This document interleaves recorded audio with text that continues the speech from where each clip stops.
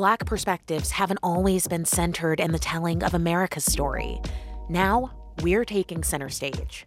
Introducing NPR's Black Stories, Black Truths, a collection of Black-led stories from NPR's podcasts. Search NPR Black Stories, Black Truths wherever you get your podcasts. I am Kelly Link, and I am the author of The Book of Love.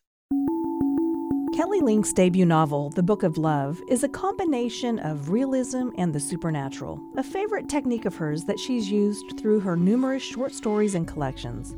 This story centers on a group of teens who are brought back to life after a year of being dead. When they return, they're as clueless as we are, but with the help of some magical beings, they begin to figure out what happened to them and what happens next. I recently spoke with Kelly Link about a slew of subjects, from balance to the magic of music, and so much more. From KMUW Studios, part of the NPR Podcast Network, this is Marginalia. I'm Beth Golay, and here's my conversation with Kelly Link.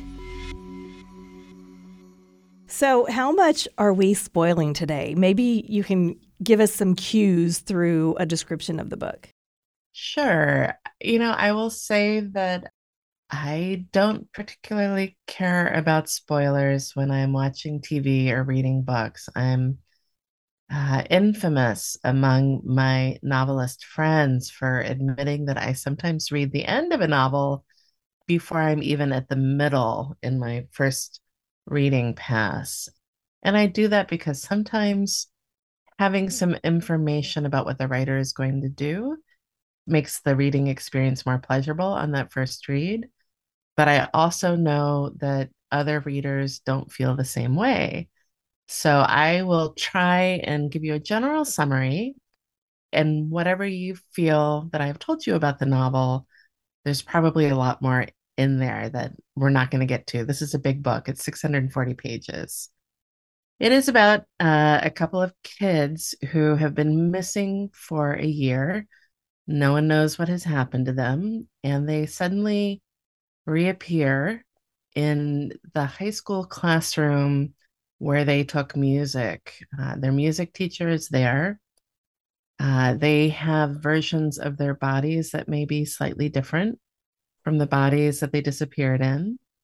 And their music instructor tells them that they have been dead. And in order to stay among the living, they are going to have to learn how to do some magic and figure out what happened to them. But he and some other people may have an agenda that sort of extends beyond that. It takes place in a small town called Loveson, Massachusetts, which I totally made up. There's some magic, there's some romance. I think of this book as my love letter to the romance genre and to the supernatural teen melodrama, two of my favorite kinds of entertainment. We should probably talk a little bit about your writing style. I pulled this from the MacArthur Foundation webpage because you were named a fellow by the MacArthur Foundation in 2018 for, quote unquote, pushing the boundaries of literary fiction and works that combine the surreal and fantastical with the concerns and emotional realisms of contemporary life. So talk to me about this approach and how it relates to the Book of Love. The Book of Love is told from multiple points of view, primarily the points of view of the adolescents who are caught up in this mystery, but there are other points of view as well, people who live in the small town, some of the people from outside of Loveson who may be much more than they appear to be when we first meet them. And when I write a short story or a novel, this is my first novel, the thing that makes me most excited about getting to know the characters or figuring out what the story is going to be is that intersection of the supernatural and what makes a person tick, the way they see the world, the kinds of things that they love or hate, the kind of relationships that they have with their family, with their community. And so psychological realism, a certain degree of psychological realism for me is the backdrop for figuring out how the supernatural affects people and vice versa. That when something extraordinary and unlikely happens to something, you figure out some things about that person, which if their life was not interrupted by something large, they might not even understand about themselves. You mentioned the different points of view. And, each chapter title begins with the book of. Maybe it's the book of Susanna or the book of Laura or the book of Ethan, which makes me laugh. But you're not sharing these stories from a first-person perspective. But we do get an idea of who each of these characters are. We get an idea through their dialogue and internal thoughts. And there were many characters. My producer tells me she counted 22. Talk to me about assuming each voice. Were some easier to tap into than others? That was part of the pleasure for me, was getting to think about this world from all of these different points of view and to see other characters from the points of view of people who knew them in different capacities as friends or as siblings. And I had not actually done a count of the points of view, but the span of the book takes place maybe over 4 days. It's 4 or 5 days. It's very fast. And so to think that, to sort of compare the length of time versus the number of people who are telling the story is interesting to think about it. I wanted it to be a polyphonic book. I wanted a lot of points of views. I wanted it to have a kind of choral effect because so many of the main characters in this story have a deeply personal relationship with music, and not to be in any way sacrilegious, but in the same way that we say, do you have a personal relationship with a religious figure? These people all have personal relationships with music and think about music differently. And music for me was a way to say some things I think about magic. You mentioned music. Talk to me about John Cage. He's referred to several times in the book, and the epigraph is one of his quotes. Embedded in the story are some lines from John Cage's writings.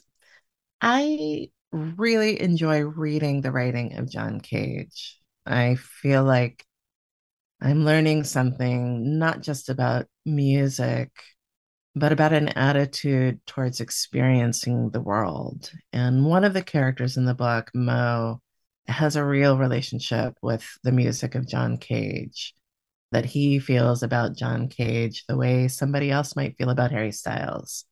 Something in John Cage really speaks to him.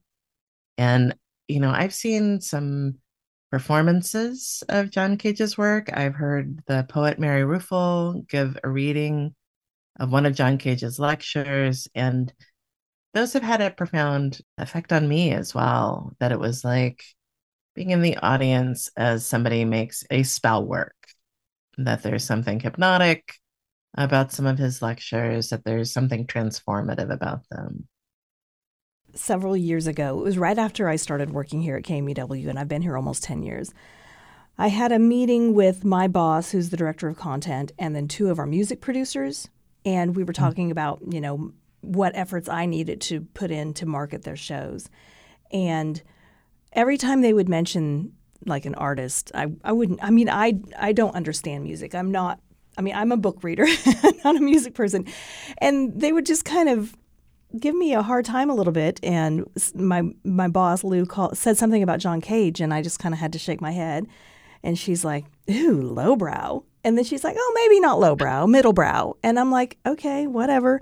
And I left immediately and went to a meeting where a friend of mine who is an artist, I was designing a website for him. And so my boss calls and she's like, Chris Heim really thinks I need to apologize to you for calling you lowbrow and middlebrow. And I said, okay, that's fine, whatever. So I hung up the phone and then I had to explain to Randy, oh, I just had this happen. I said, John Cage? He goes, I went to grad school. And I'm like, oh my God, this is just like not what I need to hear. 433? Yeah, I went to grad school. So whenever I see anything about John Cage now, I'm like, oh, I should probably know something about this.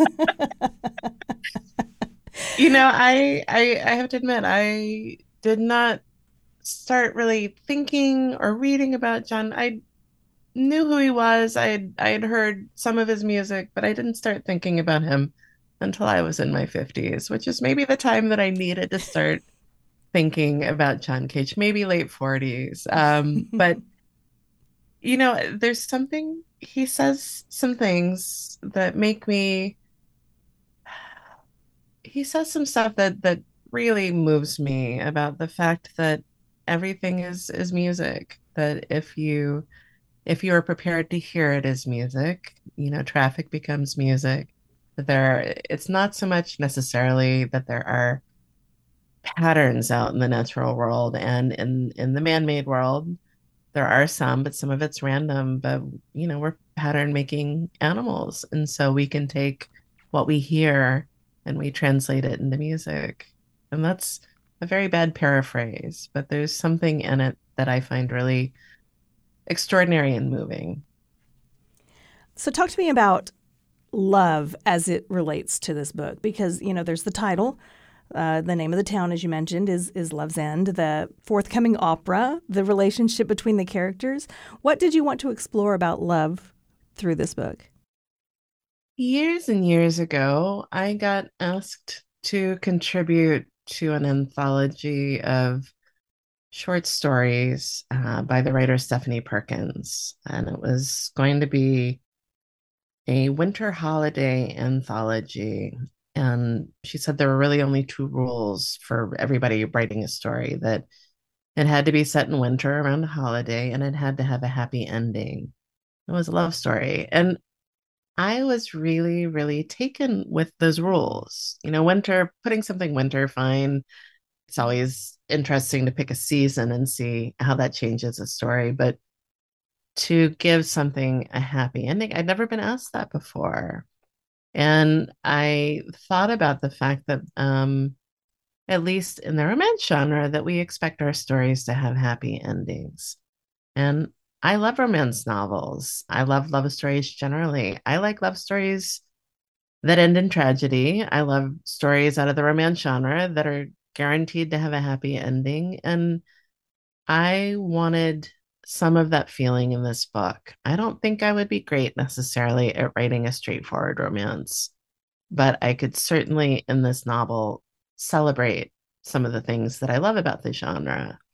And the title came last of all. I had the whole novel done before I had a title, and I was not quite sure what I would call it. But I have a good friend, the writer Holly Black, whom I often work with. She had just titled a novel Book of Night. And I said, do you mind if I riff off of that for my title? Because I think actually Book of Love sends the right signal to somebody who might pick it up in the bookstore. You get to do some work when you title a novel. You get to maybe point the reader in a direction or tell them something less obliquely than you're going to do in the book itself. And Book of Love has a couple of connections in terms of songs, but it also, I hope, tells the reader some of the business of the book. And it's not just romantic love stories. It's about the love between friends, about familial love. I really wanted to celebrate that kind of capacity for generosity, for reaching out to somebody, all of the things that we think about when we think about love stories. As I was reading, I thought about the unique relationship between Susanna and Laura. And then I thought to myself, well, wait a second, is this really unique? Because they're sisters and they bicker all the time and they love each other. Susanna was indignant when she learned that through magic, Laura had made her do laundry. So how would you describe their relationship? Definitely a sibling relationship. I am not quite as close in age as Susanna and Laura in the book are to my sister. My sister, who is just visiting, is 2.5 years younger.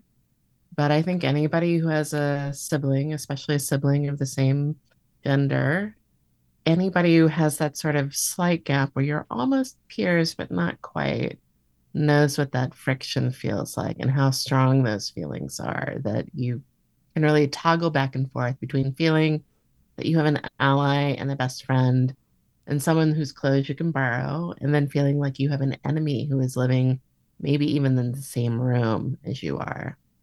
This book tackles some serious themes, but there was so much humor woven throughout. Is it difficult to balance the serious with the humor when you write? How do you know when to apply more pressure of one over the other?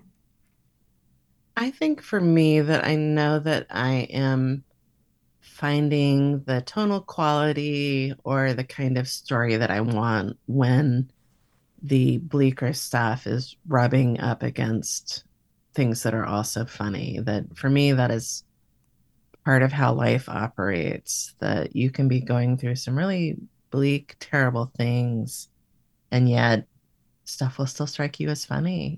That humor is not just a release valve. I think humor lives next door to pain, to trauma, to acknowledging things that are unpleasant but true. I think that those two feelings coexist, and much in the same way that I find the supernatural or the fantastic helpful if I want to write about the real world, that I find humor useful when I'm writing about trauma or very dark material, and vice versa, that I find it hard to only tap the lighter vein, the comedic vein, without doing some work to, I guess, show what sits next to the funny stuff as well. I don't know about you, but in my own life, some of the funniest people that I know are also some of the people dealing with really terrible stuff. Seems like all my questions are about balance because there were parts of the book that felt fantastical and there were parts that felt like you must be such a close reader of life. There was a point in the book when somebody sat at a piano and pressed the middle C key so lightly it made no sound at all. And I mean that's an observed phenomena that happens, sometimes in life. So how do you balance the two styles, the fantastical with real life in your writing? I think that the fantastic has to have the texture of real life to feel believable. That if the fantastic is not anchored in details that feel true to lived experience, then it's kind of a pretty picture, but it's not much else. And this is a book about a couple of kids who have been dead for a while and they come back to life, and there's the risk that they may end up dead again. And so it seemed important to me to dwell on, I guess, or to allow them to really luxuriate in even the ordinary parts of real life that they had been denied, during this period of a year, and that they are afraid that they may have to give up again. And so the textures of real life and the way the real world feels, the way that doing chores or having an argument with your sister over something really stupid, that there can be a kind of relief, a release valve in it. But also, as much as we hate things like doing the dishes, if you have just had a narrow escape from death, feels pretty good to be doing those dishes. Talk to me about endings, because in the book you write, here's the thing about endings. Even after you finish a book, things go on happening, no matter whether or not you plan to write them down. Do you continue to think of characters after your stories and now this novel are finished? Do they keep talking to you? Do they keep kind of poking and trying to get your attention? It's going to sound strange, but not in the forward sense. I keep on thinking about things that I could have done differently in the version of the book that exists. What if they had done something a little bit differently? And not necessarily in the way that I could go back and revise, but I think that, I worked on this book for 8 years. My brain is trained to think through different versions of these characters, different versions of the things that they do. And so they do feel alive in that way, in the same way that I think when we think about ourselves, we think, well, what if I had said something slightly differently? Or what if I hadn't gone to that place? That we do sort of look back at our lives or recent life or long ago life and think, well, what if things have been slightly different? But in terms of what happens after the book ends, no. And I think for me, it feels like I'm releasing them into the wild with no tracker. I haven't put a tracker on them or anything, but that it, to me, it is a way of feeling like they are still alive, is relinquishing control over them, that they maybe outside the action of the book. Obviously, they are not real people. I made them up. But if I stop thinking about what might happen to them after the book, in some way, they are in some liminal space. I don't know what happens to them, and that feels liberating to them as well as to me. Does the same hold true for your short stories? Because The Book of Love is your debut novel, but you've published numerous short stories and short story collections, including Get in Trouble, which was a finalist for the 2016 Pulitzer in fiction. But it seems like, I mean, I'm in a short story reading group, and, depending on where, whether we're getting something from a collection of stories, an actual published collection, or if it was published in the New Yorker, or if it was in some other anthology, the stories that my group reads, sometimes we're not reading the same story. Do your stories ever change after they're published in one form or another? Only minutely. I will make small changes if it's, moving from a magazine into a collection. But I have been a part of workshops for 35 years now, that or longer, that I have been attending workshops talking about a story, published or unpublished, with a group of friends in the way that you are.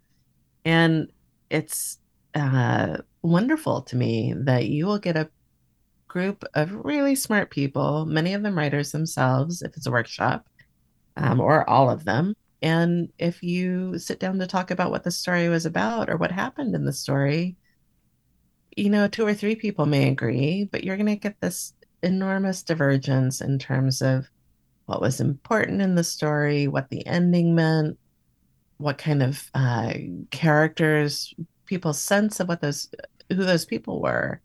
That all of that is so deeply personal, not to the writer, but to the person who read the story. And there's something fabulous about that. The reader, each reader takes what's on the page and runs it through their own filter, and comes away with a book that is not quite anybody else's book. That's fabulous. It seems like we often hear that writing a short story is much more difficult than writing a novel.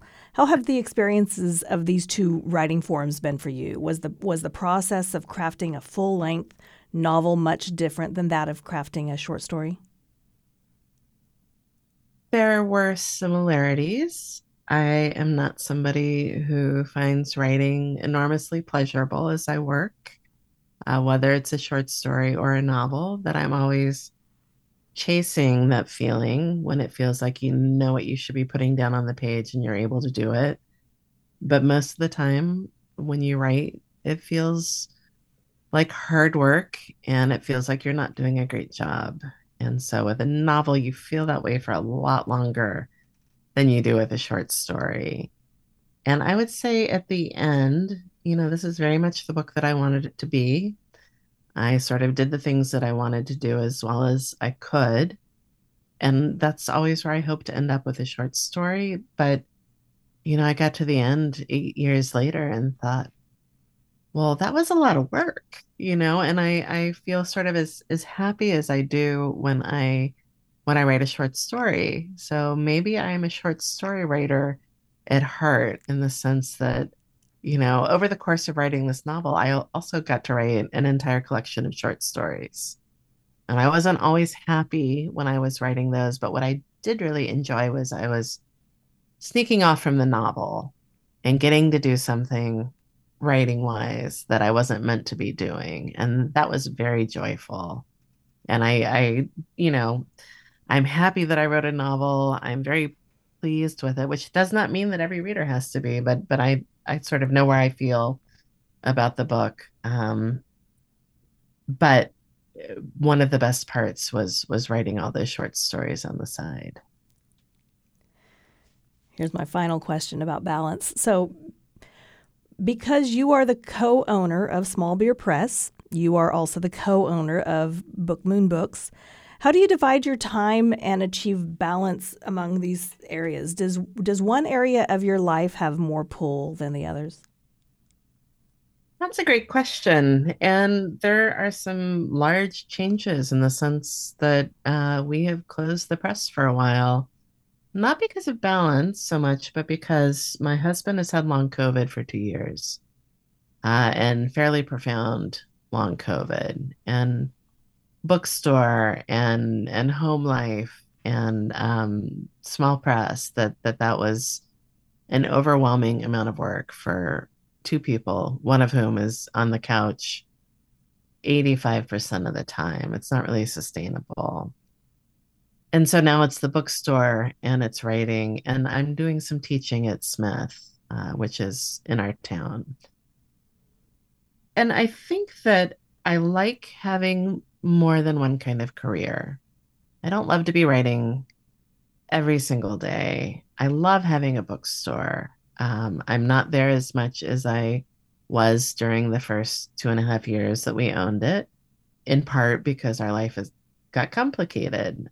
But with the bookstore, with writing, those are both things where you have a pretty clear idea of what your tasks are, or you have deadlines. And with writing, the difference is that you are trying to pull something out of yourself, which is a complex and unpredictable process. I do have friends who are very, very good at writing every single day. They have managed to find a way to treat it almost like a 9-to-5 job. And I can't quite seem to do that. And I, in fact, am a better writer in the sense that I sit down to work if my time is not finite, if I have other things that are pressing on my attention. And running a bookstore is one of the most wonderful things that you can have, sort of taking up some of your time. It's enormously rewarding. You're getting to hand sell books that you love. You're getting to talk to other people who love books. Bookstores are just very comfortable environments to work in, or they should be. So that kind of work is pretty delightful. Well, your book is The Book of Love. Kelly Link, thank you so much for joining us today. Thank you so much. This was a real pleasure. That was Kelly Link, author of the novel The Book of Love, which was published by Random House. Marginalia was produced at KMUW Wichita and is part of the NPR Podcast Network. Our engineers are Mark Statzer and Torrin Anderson. Our editors are Luann Stevens and Haley Krausen. Our producers are Haley Krausen and Katie Lanning, and our marketing coordinator is Carly Cooper. This is Marginalia, and for KMUW, I'm Beth Golay.